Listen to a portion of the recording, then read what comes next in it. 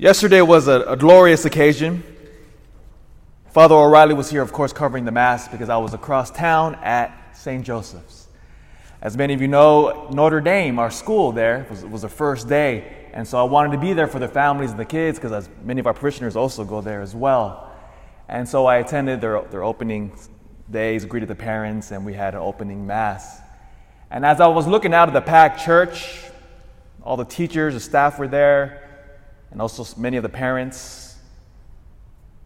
And I was just looking at it, I said, why are they here as opposed to a public school? Because as you know, you can go to public school absolutely for free, but the parents that send their kids there, we have 305 kids there. They make a sacrifice. It's not cheap. And as I was looking out at the kids, I was saying how blessed we are to have, of course, to be entrusted with this great responsibility to form these kids. And so the question always becomes, what is the difference between here and go to the other many public schools? And of course, the answer is easy. God. And I told the kids, I said, the reason why you're here is only one reason. Of course, learn the information, learn your math tables and your history and your civics and chemistry, and absolutely. But I said, you're here because of Jesus Christ.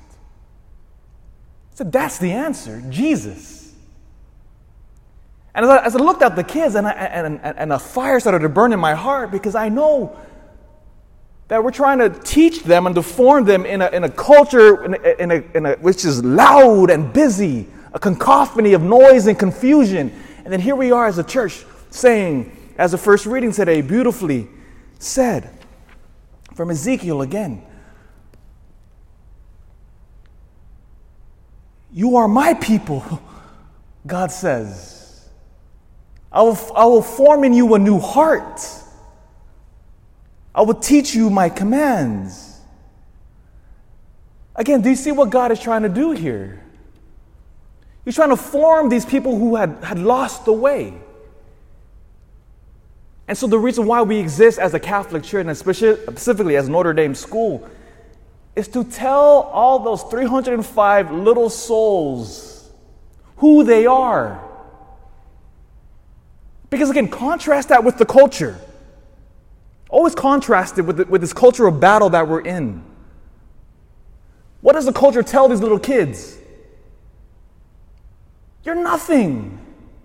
You're a byproduct of evolution. There's nothing special about you. Just keep getting more money, more power, more honor, and more pleasure. That's all you got to do. Just seek that. That's what they're bombarded with.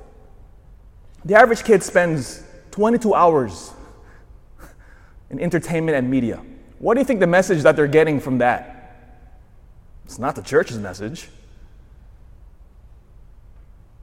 And then here the church comes in. And as I looked at those kids, my heart just burned. I said, do you know who you are? Do you know who created you? Do you know your final end? Do you know the love which encompasses the entire universe now has been incarnate in the person of Jesus Christ who seeks you out? Oh, I told those little kids, that's why I hope to be there as much as I possibly can with the busy schedule here, but I'm going to make a sacrifice and get over there as possibly as much as God will allow. Because we must inculcate into those kids their identity, that they are God's people. That is all of our jobs. Not only with those kids there, but with the kids in your own family and the kids of this parish. We have big competition, you and I. But we have God, though. We have God. And remember, if God is with us, who could be against us? And we'll win. The church wins. It's the book of Revelation, by the way. We all already won.